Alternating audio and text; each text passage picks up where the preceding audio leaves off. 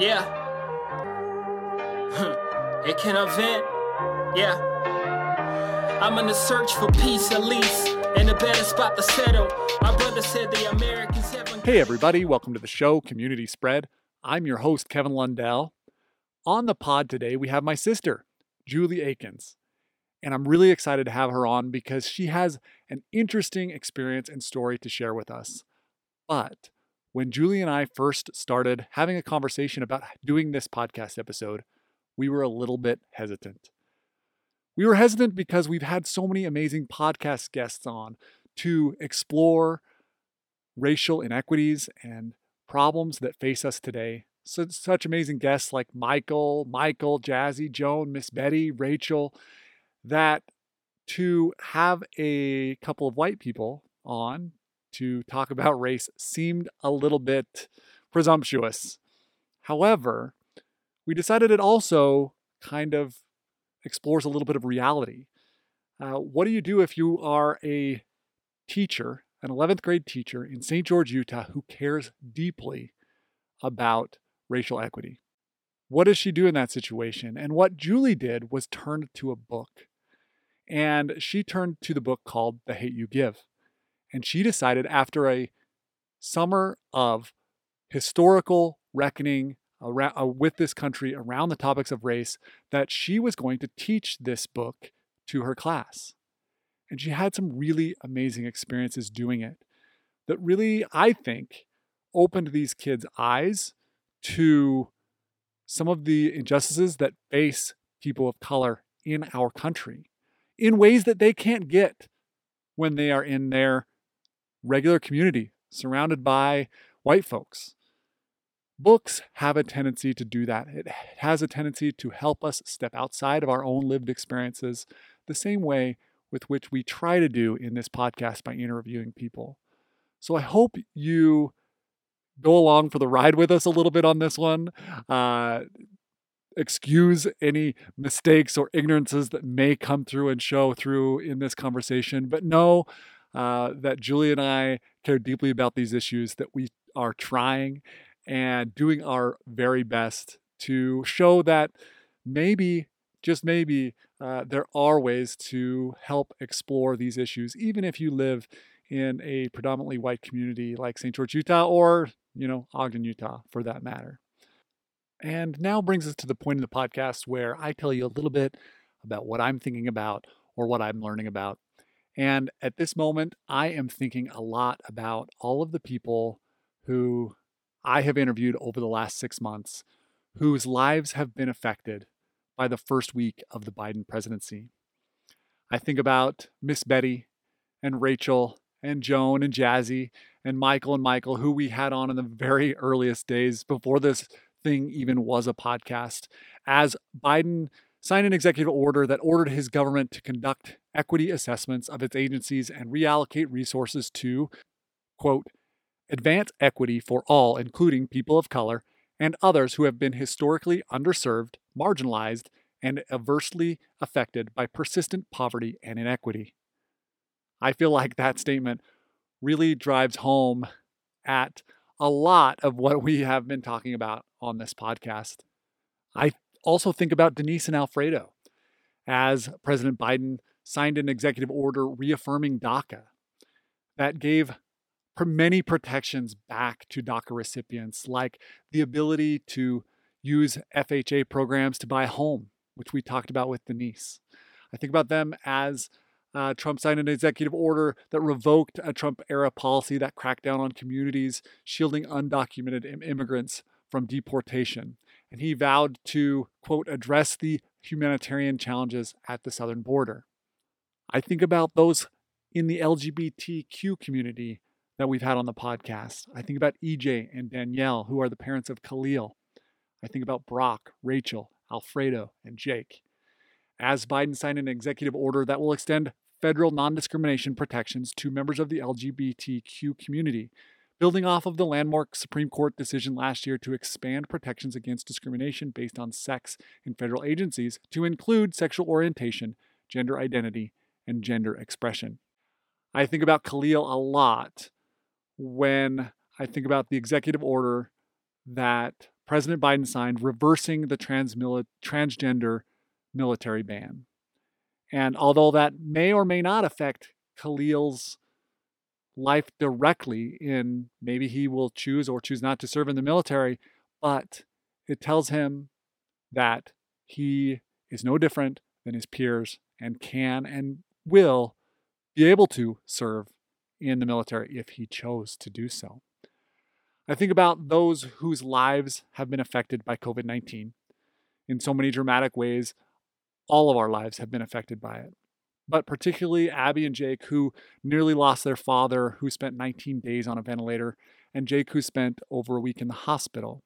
I think about Paul Sharp and the many people he has seen pass away as they have suffered from a raging pandemic that had no control or no direction from the federal government to get it under control.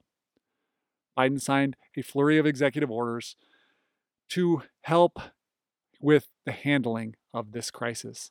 I think about other people that we haven't had on the podcast yet, and maybe we can. I think about the proclamation that Biden signed ending the ban on U.S. entry from majority Muslim countries. And I think about the folks whose can now see their loved ones and have them come and visit them in this country, or they can go back to that country, and what that might mean to them. Maybe we can find one of those people and have them on the podcast. I would love that. So if you know anyone that fits that description, let me know. But real lives are being affected because elections matter. And if you care about those who are on this podcast, remember that. Remember that in the midterms, when people tend to not show up to vote, that your vote matters. It matters to the people who we've had on this podcast and to all of the people that they represent. So get out there, continue to do the work, and be inspired in this historic moment. With that, our conversation with Julie Akins. Look how far we don't came, we made it to the slant of surprise. Though the prophecy says we all been to a bride. Spread the word, let it be known that heaven sent us arrive. Right here, live in the flesh. Well, hey, this is a really exciting episode right now because I have my sister on the pod, Julie Akins. How are you, Julie? Great, thank you. Are you a little nervous? You look just a little nervous. I'm going to let the listener know that I think there's like a little bit. Yeah, I'm definitely nervous. I mean, I am speaking on a topic that I feel very passionate about, but at the same time, I'm not like an expert. I'm just someone who's passionate about the idea. So I probably am going to sound naive at times. Well, that's kind of what this podcast is about, right? It's just like about us kind of learning and sharing experiences. And so that's what we're going to do here today. We're a couple of white people that are going to delve into racial issues. Exactly. We're going to make mistakes, and we're going to hopefully somebody calls us out. And but it will be great. Sounds great. So you know, one of the things that happened with the pandemic and our family is that we were able to, you know, Zoom became like a thing. And suddenly we decided that we were going to start doing these Zoom calls with the family. And so we were having these like weekly calls and chats with the family, getting on. And we were going through this time, through the summer of this, you know, really this racial unrest and this historic reckoning that the country was coming to after the death of George Floyd. And we kind of got to go through this together and share our thoughts and feelings on it together. And then I got to watch you as you decided to move in. When we moved into the fall, you decided to teach in your English high school class. You're a teacher, and you decided to teach the book, The Hate You Give. And I wanted us to give us a quick synopsis of that. But tell us a little bit about how you were feeling during that summer. And what your thoughts and feelings were as we were kind of going through that together, and what you were feeling during that time. Well, actually, my principal is very passionate about this topic, and he, before the pandemic happened, encouraged me to teach this book. And so I had read it last summer, the previous summer. And had already purchased all the books to read when the pandemic happened, and then it didn't feel right. There wasn't enough time to cover it in the way I needed it to be covered. And so I didn't do it that year. That's the last of that first part where we all were quarantined at home. And then as the summer came and the unrest came and the issue became even bigger, I got really excited about teaching the book. But there were parents and maybe even some admin at our school who felt more nervous about teaching the book and felt like the time might not be right to address it at school because it's controversial at our school. There are people who don't agree with a lot of things in the book. And because the emotions were so high, people felt like, well, maybe this isn't the right time for you to teach the book. And So real quick, let's go dive right into the synopsis of the book. Okay. And we'll go back to sort of like your town in St. George, Utah, and sort of the dynamics in that though. So give us the synopsis of the book, The Hate U Give. Okay, I'm going to be really short. This Perfect. book has so many amazing layers. As I've reviewed and prepared for the pod, I just loved it. I wanted to read the whole thing again. But the main character, her name is Star Carter, and she's 16.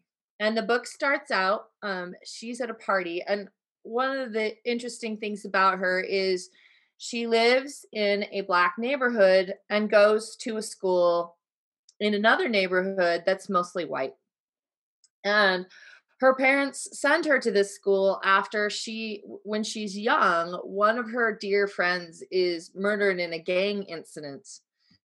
And they decide this is just not a safe place for her to go to school and be raised. So she goes to a white school. But this party is in her Black neighborhood, and she meets up with one of her old and dear friends. Khalil is his name. And they're talking and having fun. And then there's some gunshots at the party. And so they leave the party and they get in Khalil's car and they're just driving home, talking. And they end up talking about, let's hope I say his name right, Tupac. Is that right? Kevin's the one who corrected me before. This is how white Julie is.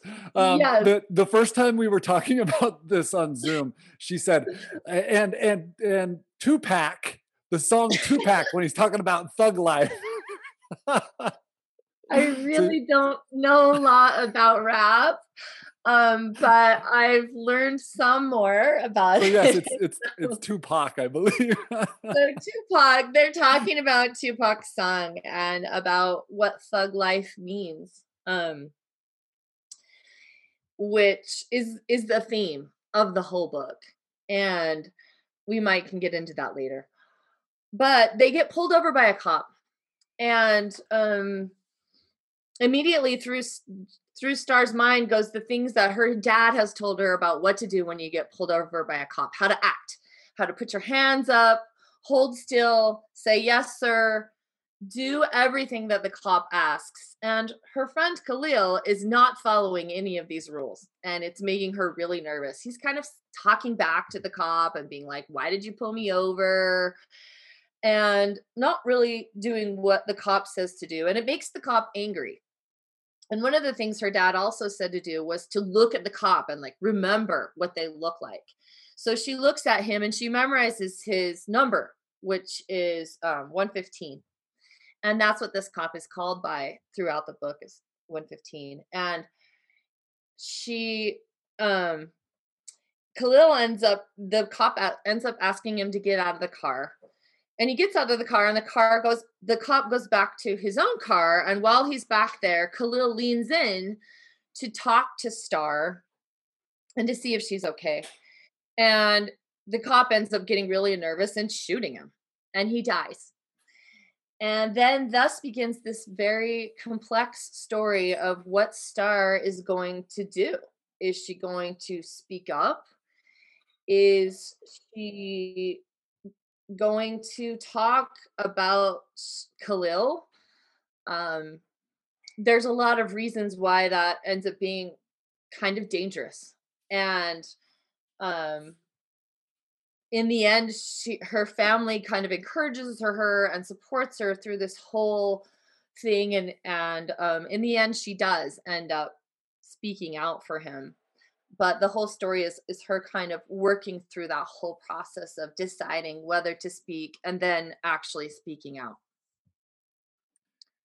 And so, and in the book also, as you go along, it's the story about how, like, what's going to happen to this cop, and it follows along with what happens to cops in shootings, which is they get off. Um, Yes. shootings Yes. of particularly shootings of people, persons of color. And so, let's go back to your community, right? Your community in the summer of 2020, we have the death of George Floyd.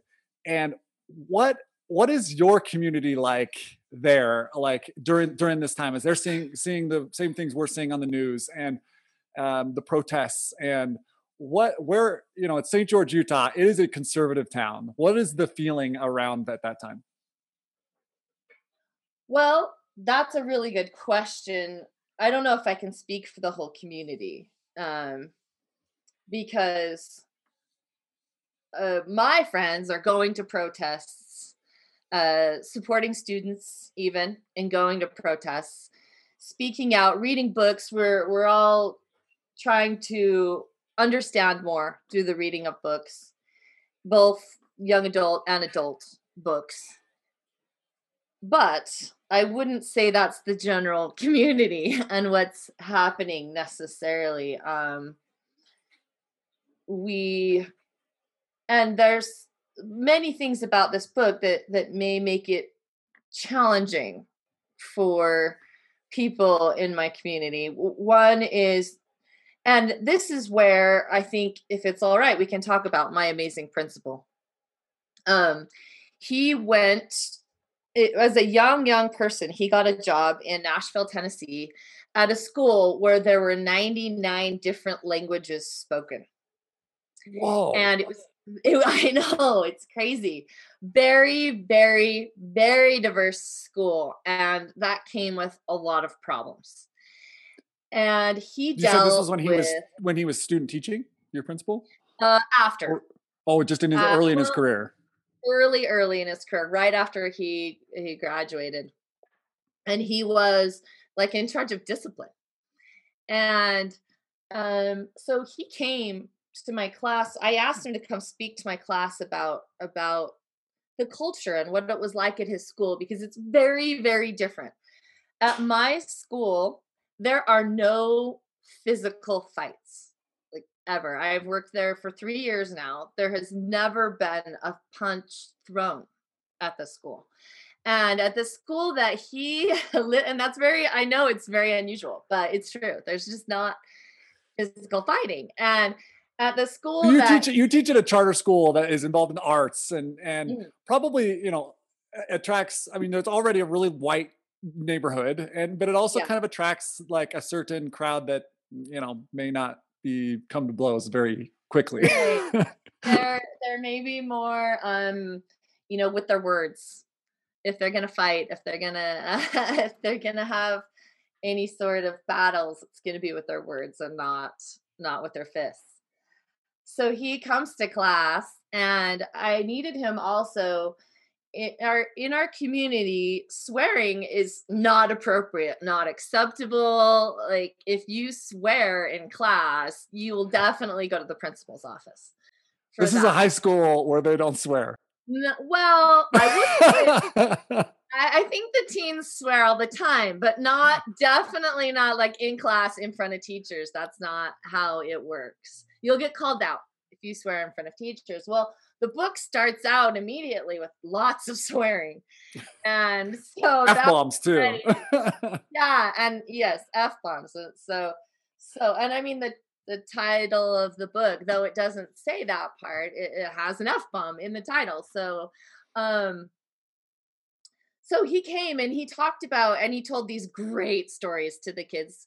He talked about breaking up fights. He would break up about 5 fights a day. He was in charge of discipline. It was one of the things he was in charge of there. and how his principal, the man who was over him, taught him that in order to deal with these kids, you actually had to swear. It was part of their language. You'd have to kind of like get in their face and be really, really loud and almost violent in order for them to listen to him or respect him at all.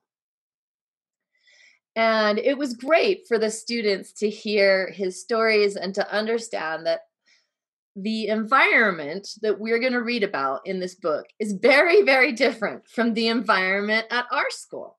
And so we can't expect that this swearing, that some of the things that are happening in this book, they're going to be different from our own life. And we need to not judge but through our own lenses, but rather try to step in the lenses of someone else's life and understand it with compassion. And so it was such a great way to have our principal come in and start the teaching of this book. None of the students, I thought for sure within the first week I'd have parent calls or at least students coming up and talking to me about it, and none of them did. I heard some of them talking to each other sometimes. Like the language kind of bothers me, but never directly to me or no parent calls. So interesting. I was really proud of them for taking on a book that's different from them and really honestly offensive to many of them, but pushing through that to get to the heart of what was there. So, if the listeners are listening to this conversation, they're like, yeah, I mean, of course, Kev's sister wants to get in there and mix it up and put this book out there because, Kev likes to mix shit up and cause problems and, and Julie's in this conservative town and people don't want her to do it. That's probably why she did it even more.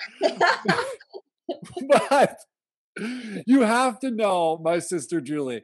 So if she I think she posted something controversial on Facebook maybe once or twice. And then she had an anxiety attack for 2 weeks because she was worried what people thought about it. Does that sound about right? Yeah, definitely. I haven't posted anything controversial since.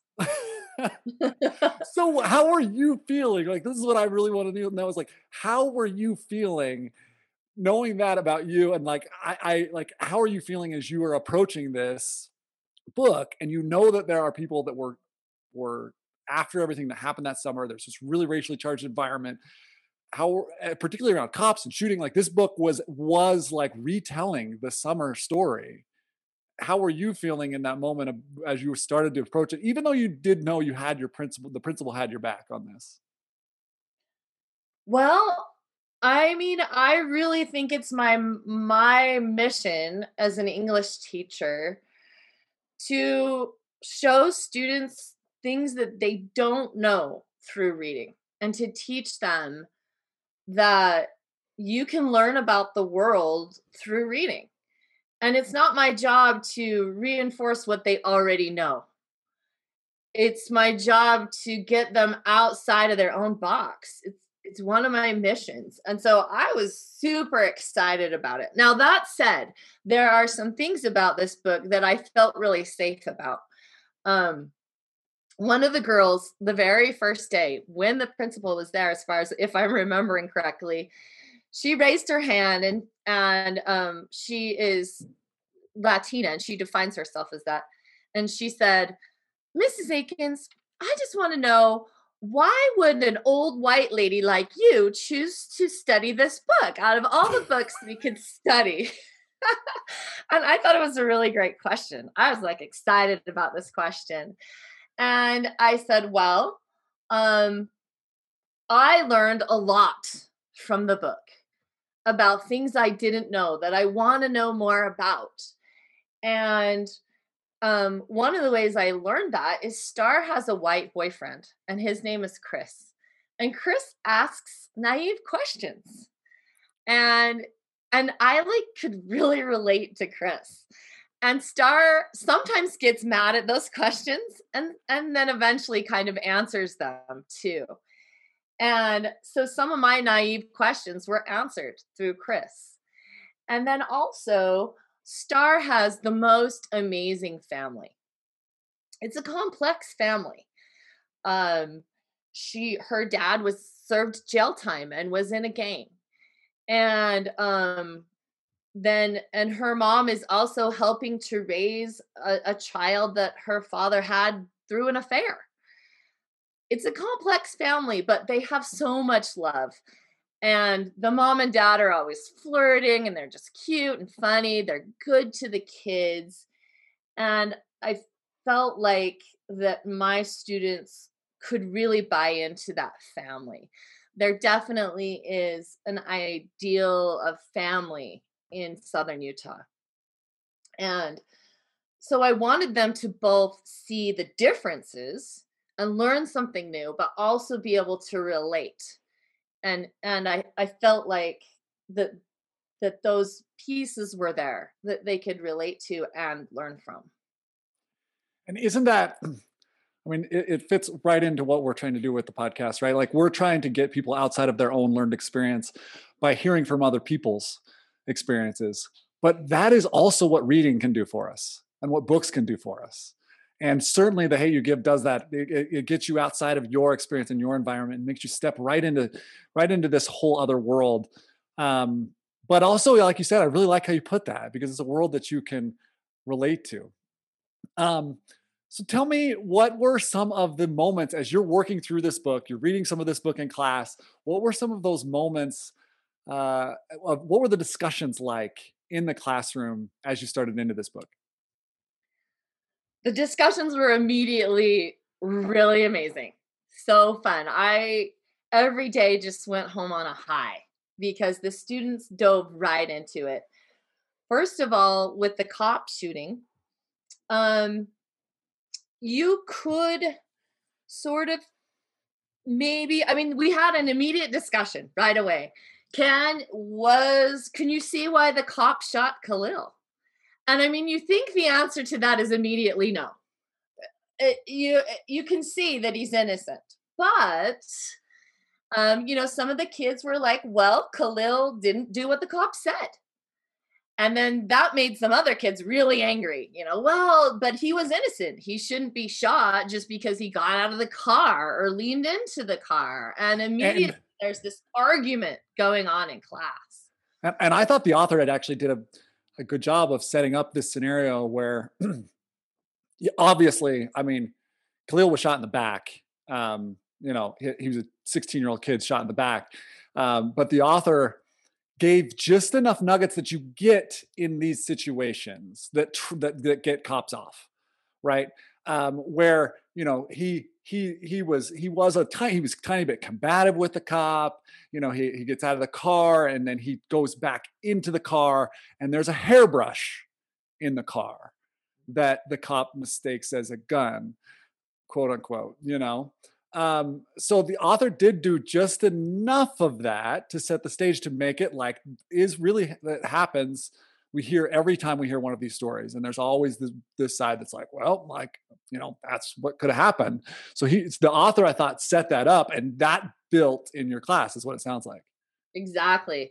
That very, that's early in the book. And that day there was heated conversation to the effect that a student stood up and left in tears. I mean, I was already like, whoa, this is going to be fun. But I found that student later and I said, hey, if you don't want to read this book, it's okay. Well, I'll get you another book. Like, the student was like, no way. I want to read this book more than anything. And I'm like, okay, we're going to be okay here. Even students who end up crying are still want to dive into it together. And was there a clear split on the right off the bat with the shooting with the shooting? Was there a clear split in the class of the ones who I mean, you could probably feed into what the politics at home are, Blue Lives Matter crowd and maybe a few Black Lives Matter folks. Could you see that pretty clearly? Yes, pretty quickly. Yes, and especially I had them do a lot of writing about the book. And it's a little hard as a teacher to read things and be like, wow, this student is pretty racist. And with high school students, though, I'm always saying this, they haven't really had a lot of time to figure out their own politics or their own thoughts. And so it's my job not to judge them, and that's really hard sometimes. I'm like, "Whoa, gosh." A lot of times I'm writing, "I wanna see a citation with this." You know? Like, "Give me another article." Like, don't just spout this stuff without backing it up. But also that, this is their chance to, if I don't give them room to give their opinion, then they can't be open to listening. That that there's got to be kind of both there, and that's when the real learning begins. And it was tricky and scary almost every day to let that happen, but beautiful. And the kids loved it and really embraced that process. I don't know that any students changed their mind about how they felt about any of these issues, but they certainly now have a bigger picture of the complexities of the issues. Were they enjoying this process? Like, was this like something that they were getting into, and they were, as they're reading this book, I just kind of picture a lot of my high school classes and like, not having thrilling discussions, but like, were they getting into this, or were they? Oh yeah, they loved it. They were way into it, and that was part of what made it really fun. It's an English teacher's dream to have the kids very engaged, very disturbed often, and that was really really exciting to have them engage in those conversations. The book not only deals with racial issues, but also with things like drug addiction and with um also some history, some black history that honestly we don't learn a lot in southern Utah. We know all about Martin Luther King.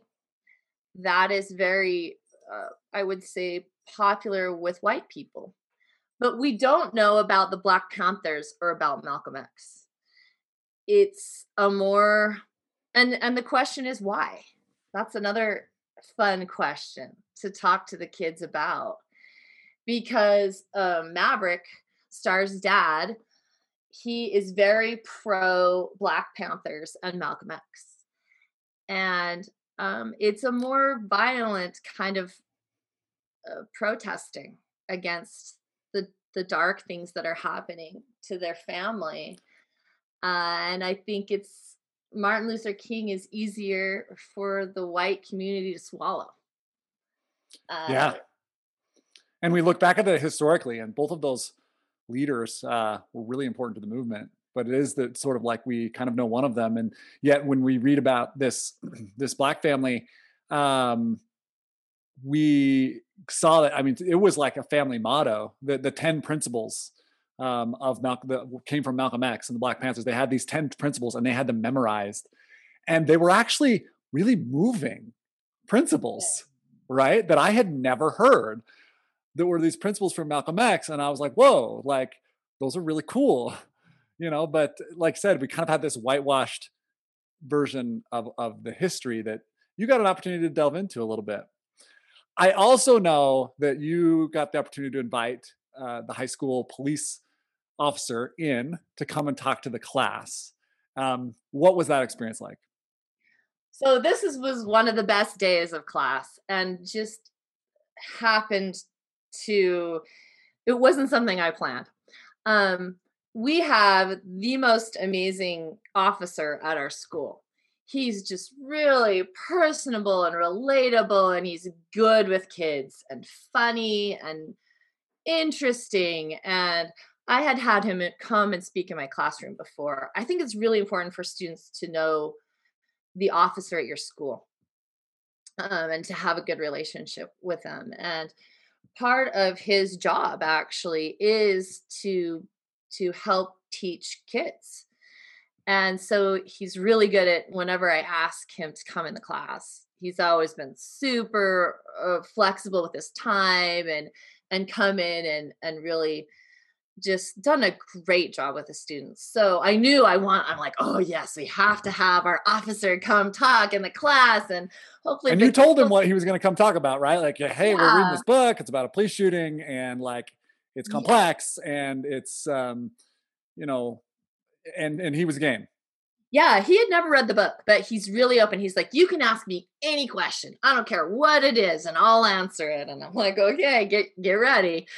And so, um, he had been coming to a couple of my classes, and it was going really well. I mean, he's a great guy. Like, for example, in one of my classes, he showed a video of him in police training getting tased, and it's just hilarious. And the kids love that. Oh, they're like, oh my gosh, that's so funny. And He's building some but cred with the kids. That's yeah, good. oh yeah, definitely. But Did they ask him? Did they ask him some tough questions? How did they get into him a little bit? we really weren't getting into the hard questions, and I was like, shoot, this isn't happening the way I hoped. I mean, I still didn't think it was bad because I want him to get to know the officer, and he's so cool. And I'm like, well, no matter what comes of this, it'll be great. But they weren't getting to the hard questions. For one thing, our officer, he said, I work in Southern Utah. I don't work in California. I don't work in the South. I don't work in Vegas. He said, we just don't have a lot of altercations with Black people. We don't, that's not how it is here. And so he's like, I just can't really speak to this very well. It's just not how things work. And so, but then one day he asked another police officer to come with him to teach in the class. And this was my class that were really hard hitters anyway. And so this guy comes in, and they actually start asking some hard questions. One student raised her hand, and she said, do you think that police officers need more education in order to better handle these situations? And this other officer, he got a little bit angry, and he was like, well, what do you think? Do you think I need more education?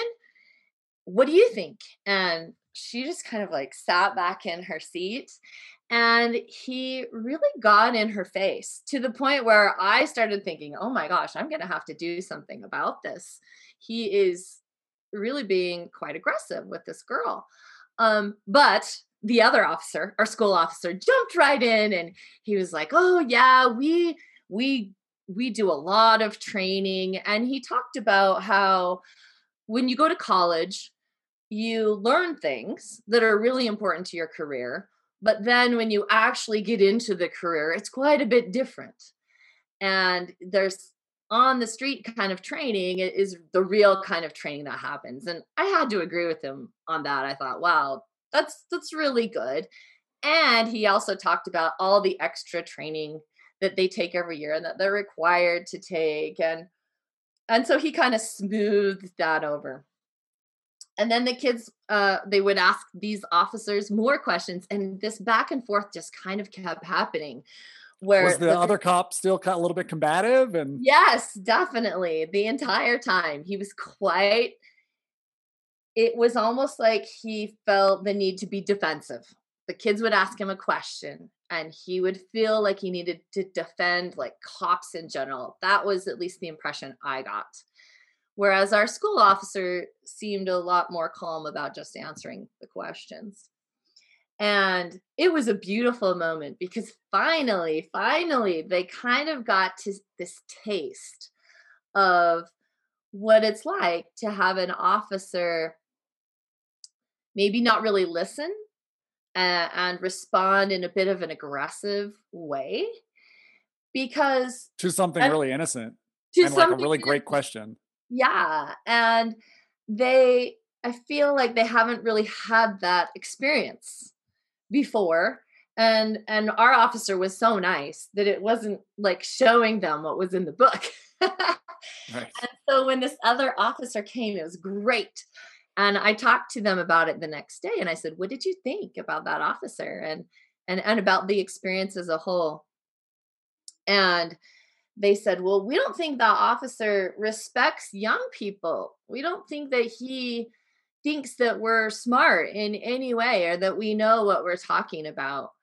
And I was like, "Wow, okay." And many of they definitely finally, I think, got this taste for what it's like to have someone in power be able to, treat you in a way that doesn't feel good. And it was awesome. Were you able? Were they able to make that jump to like, oh, this cop doesn't respect me as a teenager, and this is also how the people in the book and communities of color feel, and were they and then were they able to relate that to the book and how the community felt about the police in that book? Did they make that connection? Did you help them make that connection, or how did they feel after that? I hope so. That may, I don't know for sure. That's hard to say. I hope so. They, I, I think so. They're all trying to open their minds to these things, but it's very different.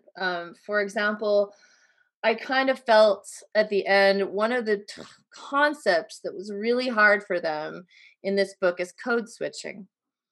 And that is that Star has to act one way when she's at the white school and then one way when she's in her black community. And I would talk to the kids about this constantly. And for some reason, I felt like they never really quite got it. And I think that's because they don't have to do that in their life. They're never in a situation where they have to really act that differently than who they are. They just are who they are. I mean, they are. I would kind of try to say, well, if you're with these friends versus adults, how do you act? But it's still not the same as a completely different culture and way of being, and even two communities who sort of maybe have negative stereotypes about each other, and you're living in both of those communities at the same time. Yeah, And Star talked a lot about how she couldn't, when she was at her white school, she couldn't react really strongly because she didn't want to be the angry black girl, and how she, when she was like at a dance at her white school, like she could bust whatever move she wanted, and the classmates would think it was dope because she was black. But if she went back to her black school, she was very self-conscious, or her black neighborhood, she was very self-conscious about what she was doing, and so she just constantly was, living in this space where she didn't quite know who she was or where she was, and that's the kids, I could see how they couldn't relate to that. I mean, I probably have a hard time relating to that in a lot of ways. yeah, so I think they need more reading and preferably more experience.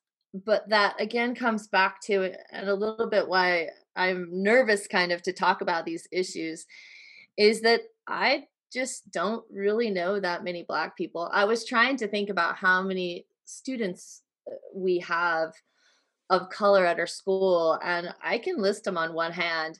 And those who are black are adopted from when they were babies to white families. So they are not, their culture is white. And it was really cool. In one of my classes, I have a student who's black who was adopted, and she's like, I cannot wait to read this book. I really want to know more about black culture. And so it's kind of like the blind leading the blind in a lot of ways. But I'm still hopeful that what we studied and learned together opened doors for all of us in understanding other people and their experiences. Yeah, I'm sure that it did. I'm sure that it did. That it was. You can tell by the way that you talk about it and the way that the kids responded, and they were into it. That makes all the difference in the world. for them in a learning experience. As you are progressing in the book and Star is going to testify just to testify before a grand jury, and it's so emotional for her every time. She has to tell this story over and over again of her friend getting shot. And for me, this is a fictional book, but I'm kind of always harkening back to like these real life situations are happening all the time, and these are happening to real people all the time. But as that process is going on, how are the kids, like, what side are they on in the book? Are they on the side of the cop? Are they on, like, what are they like, oh yeah, that cop should get off? Or are they starting to feel Star's sympathy and relate to her? So this is one of my favorite parts that happens as we're reading. We're learning about grand juries, and I'm learning right along with them. I had read this book many times before and didn't still really understand what a grand jury was or how they worked. And so we do a bunch of research in class, and amazingly and horribly, right at this time, the Breonna Taylor incident happens. And she is shot, in a similar way, like you said, Kevin, to the book. It's really real, where you can kind of go, well, but she didn't do this, or her boyfriend didn't do this, and if they would have acted better, the cops would have acted differently. Like, you could sort of rationalize both sides, even though really, like, she obviously was innocent and shot, murdered, cold-blooded. But so we talk about the Breonna Taylor case, and that it's going to a grand jury, and what's going to happen, and what that means to go to a grand jury. And we talk about how pretty much every time a case involving police violence goes to grand jury, that they are not indicted, and that it doesn't go to trial. And they know this really clearly. We've studied this. We've talked about her case. And I ask them to write about Breonna Taylor. And then I say, I want you to predict, is Officer 115, after Star testifies at the grand jury, is he going to be tried? Well, at this point, the book, there's not much left. There's like 2 chapters left in the book. And Angie Thomas, our author, has stayed true to reality in the whole book. She's never like veered off from what usually happens. And we know that we've learned about the grand jury trials. Officers get off. That's just the statistics about it. And 90% of the students say it's going to go to trial. Like, hardly any of them say that he's going to get off. And I think it's not that they don't logically understand that he's going to. It's just they don't want him to. They want it to go to trial. They want justice for Khalil. And so they cannot let their minds believe for 1 second that this isn't going to go to trial. Even though logic goes against everything. There's not enough time left in the book for a trial. It won't follow what happens in real life, and our author doesn't do that. They still just demand that this is going to go to trial. And it surprised me. And I loved it at the same time, because they had bought into the story. They understood the pain of this and wanted not only that officer, but officers everywhere to have accountability for their actions. And then they had to face the disappointment of that not happening. And that was beautiful too. Sad, but real. And such a great experience for them that I didn't foresee happening. Well, earlier when we were talking and we were, you were kind of saying that right off the bat, there was this divide about, in the class about who they were supporting. And you were like, well, I don't know if anyone changed their views, but it's pretty clear that at least in the book, they did. That's true. You said 90% of the students wanted justice for Khalil. And even if it is in that moment, and for a lot of those kids, it doesn't translate maybe into the real life as they get back and they get pressure from other family members and other influence, at least in that moment, in this moment, they were able to look and relate, even if it's to this fictional character, but in a very real story.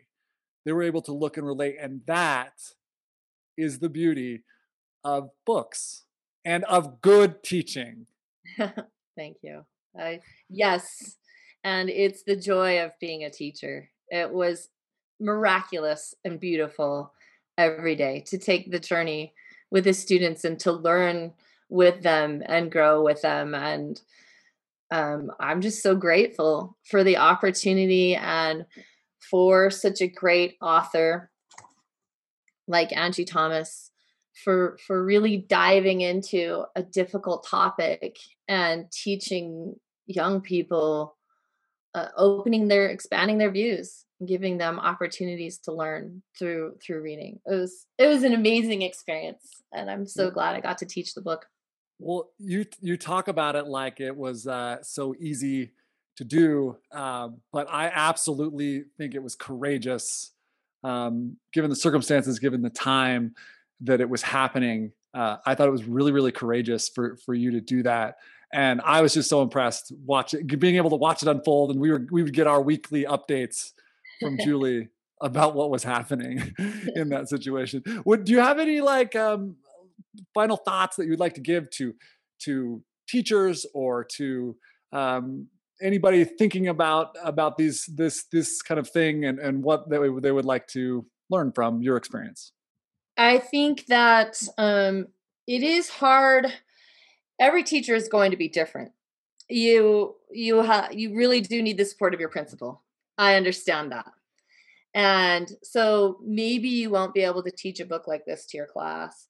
But at the same time, with my younger boys at home, I read a book called American Boys. And it's along a similar theme, only reduced violence and swearing for a younger crowd. And as I read that book with my younger boys, I had the same experience, that they would be shocked every day at what was happening. And they would ask a lot of questions. And they even would bring it up later, like with news things happening. And one of the things that we learned from that book, the main character learns that he can't sit on the fence, that he can't sort of be like for the Black people and sort of be for the white people, but that he has to commit. And my son brought that up several times with news and things that were happening. He'd say, "Mom, we can't sit on the fence. We have to commit." And it's a beautiful experience with any, and not only for kids, but for ourselves to read and to open our minds and to learn about different cultures. And I think all of us can do that.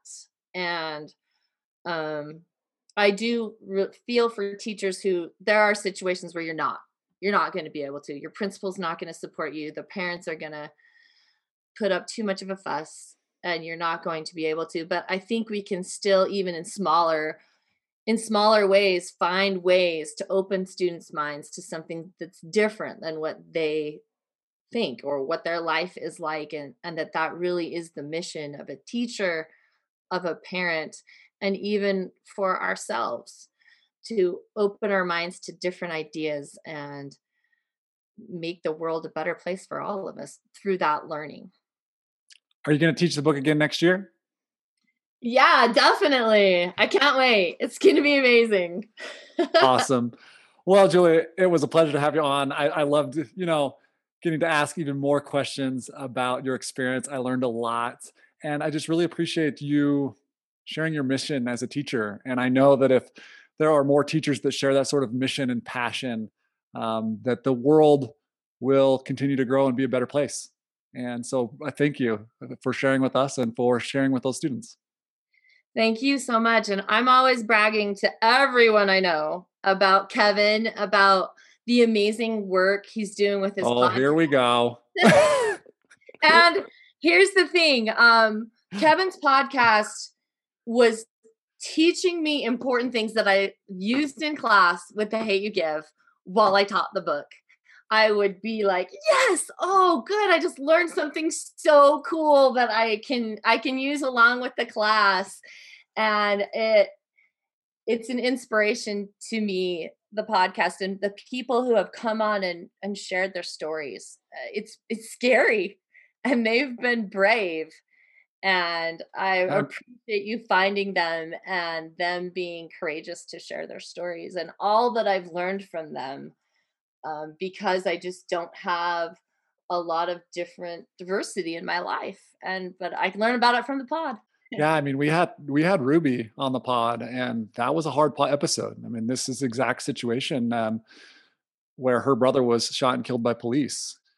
So yeah, I mean, we've gone into some of those conversations, and so that makes me feel more inspired to keep going with some of this work that you were able to take bits and pieces of it and deliver it to your kids. So again, thanks so much, and loved having you on. Okay, thank you. Bye-bye. Yeah. And that's it for the podcast today. Thanks for joining in with my sister and I as we got to have that fun conversation. Special thanks, as always, to Decker Yazzie for our artwork. I almost got it. And to August the Great for our theme music. Dan Martinez, as always, producing the podcast, does a fantastic job. Go check out Deep State Media. Thanks, everybody. Community Spread is a Deep State Media production. It's produced by me, Kevin Lundell, and directed and edited by Dan Martinez.